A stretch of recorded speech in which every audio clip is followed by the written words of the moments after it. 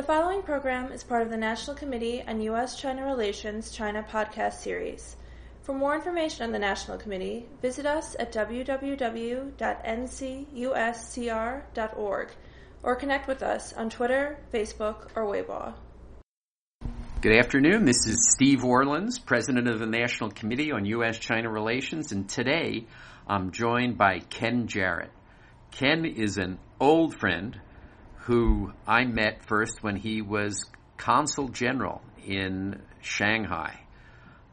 He had, at that point, was at the tail end of a very successful career, 26-year career in the U.S. Foreign Service. He then retired in August 2008, joined APCO, and then from APCO became president of the Shanghai Chamber, the American Chamber of Commerce in Shanghai. So let me welcome Ken. And now the Chamber has got how many U.S. companies as members now? 1,650. 1,650, wow. And you survey their attitudes towards business in China, and you completed one early this year.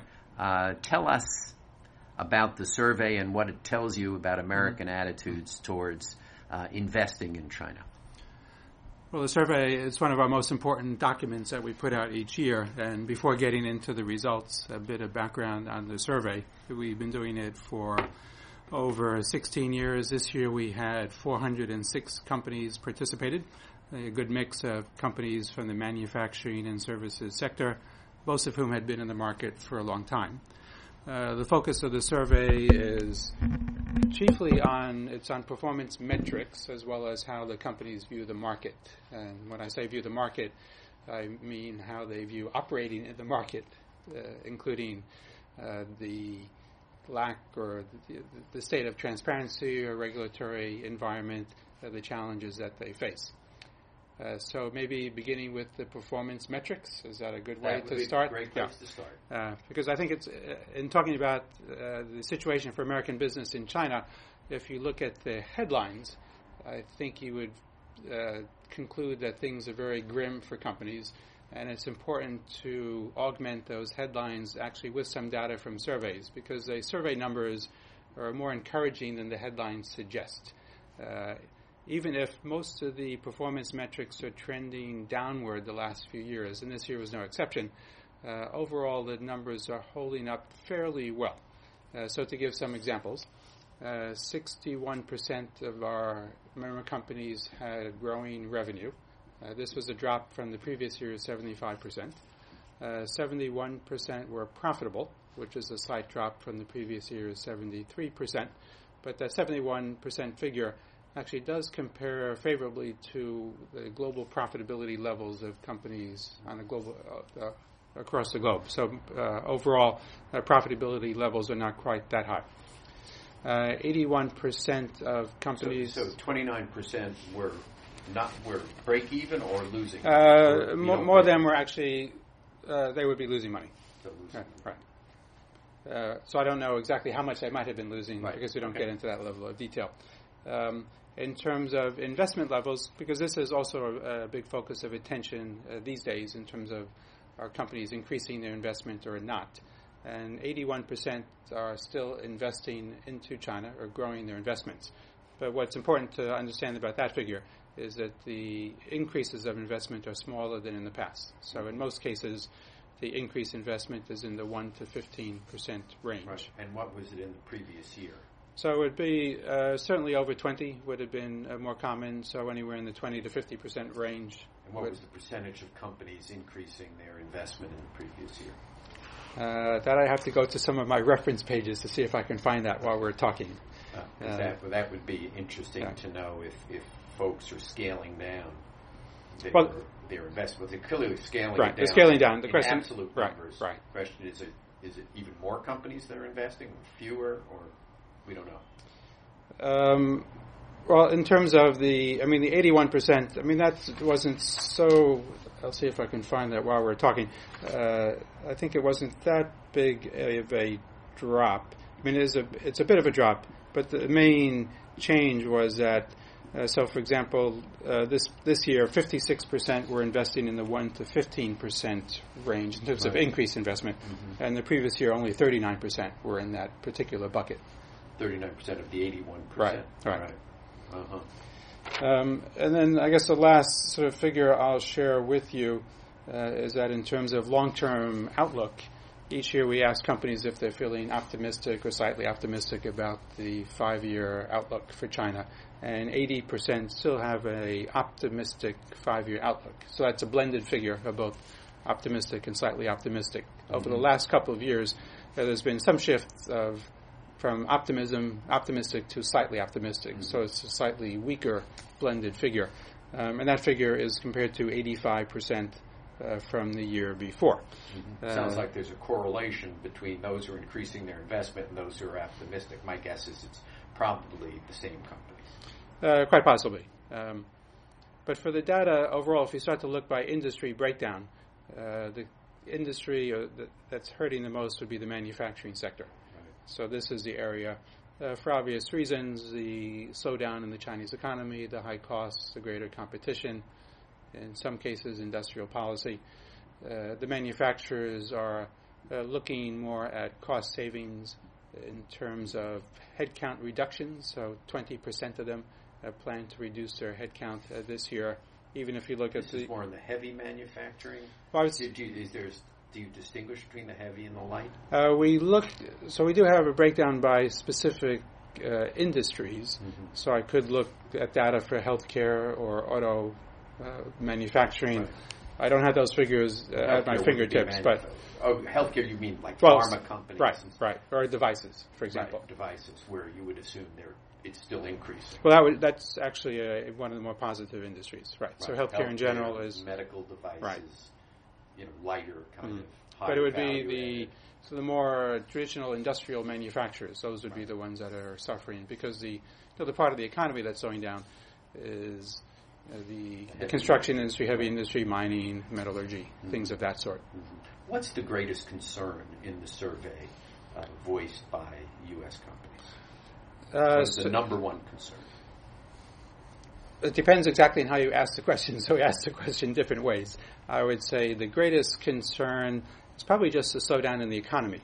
Now, if you're asking about specific challenges, that generates a slightly different list.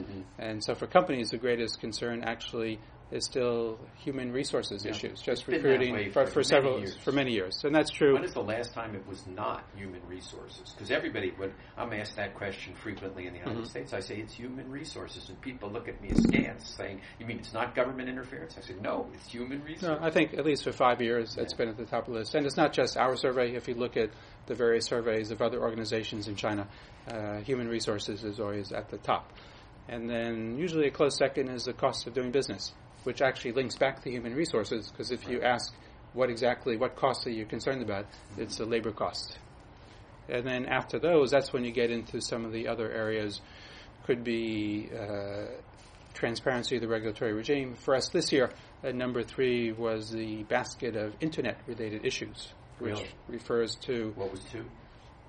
So 2 was the cost of doing business. But Internet, meaning dealing with the firewall, access or speed, or questions about data localization. So for more companies, particularly for smaller companies that are more dependent on the Internet, or if you're involved in e-commerce, and particularly if you're relying on websites outside of China, this has become a major headache. It's kind of slowness, inability to access certain materials. Right. Do you break down what kind of mattered within the Internet? Well, we have not exactly. There is a list of areas that we know are on the minds of companies, but we don't ask within that question, is it speed, or is it the firewall, or is it data localization policies? We don't ask specifically those questions. So I would have to, I guess, next year when we do the survey next year. That's something to explore. When I travel, I use a VPN, so accessing data is not it, but slowness is a serious issue. Right. So for those No, because for smaller companies, if they're relying on Gmail or any of the Google services, this is something that's not accessible except via VPN.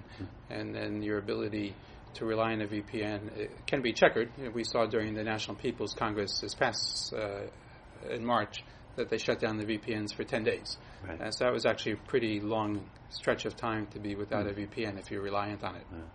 Now, there are other institutions there are other trade associations that do similar surveys. Right. Talk about the differences in the results and why those differences you think exist. Right.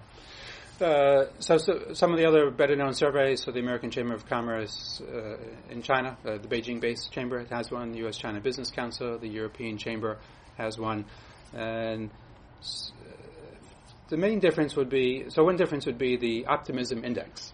So this is one where, so our survey is probably at the top of the optimism level. If you look at the European survey, that one tends to be much lower, maybe as much as 20 points lower than ours. Wow. Now, this might reflect the fact that Americans tend to have a more optimistic outlook than Europeans.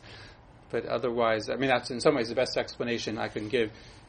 To some degree, the way the question is put might affect the answer. So the European survey, I think they ask a 2-year projection. So we ask 5 years. More in the manufacturing sector perhaps, than we are. Perhaps. Yeah. And then if you compare Amcham China to Amcham Shanghai, these actually should be the closest in terms of results because there's a lot of overlap in the membership. And I would say that most of the core numbers actually are very close. So for investment intentions, profitability, how many are profitable, those all track. But our members are still a bit more optimistic in their outlook than Amcham China. And my explanation for why that might be the case is a bit based on the demographics of the membership, where for Amcham China, the membership, even if there's the same companies, the members tend to be heavily geared toward corporate affairs work, government relations. Sure. Dealing with the central government in Beijing is a tough task that can make anybody pessimistic. And then our members tend to be the business unit heads. Yeah. And if you're out there running businesses... you have a much more operating kind of right, base, and they have a much more government relations base of membership. Right. Yeah. Has your view of China changed since you left the U.S. government? It's now been 8 years that you've been out. Has kind of not dealing with the Ministry of Foreign Affairs or the Y bonds throughout China, has it changed your view of China? Well, I would say that I continue to learn different things about China. So in that sense, whether it's a change of view or it's filling out my view of China, maybe that's the best way to describe it. And I'd have to say I haven't escaped the Y bonds or the foreign affairs offices entirely, because they are everywhere. Yes. And even in the commercial world, if I'm dealing with the various parts of MAFCOM around the country, they all have their foreign affairs office entities as well. And I still deal with the foreign affairs offices, particularly in the Yangtze River Delta. In terms of, I guess over the last few years, what it has left me with is a keener appreciation of the challenges of running a business in China. To run a business successfully in China, has always been tough. And, and the current environment is no different in that regard. It's maybe getting a little bit tougher, but it definitely is tough. But I still sense, a strong interest in American companies, a welcoming attitude toward U.S. investment. The question of, what is the atmosphere in China toward foreign investment? This is a subject of much discussion in China these days as companies feel as though they're less welcome. And that does reflect, the economic changes as well as some industrial policies. And for a foreign company, it's true to say you're not as special as you might have been 10 or 15 years ago. Mm-hmm. I don't think anyone would dispute that. But even if companies feel less welcome, it is still a place that's rich with opportunities.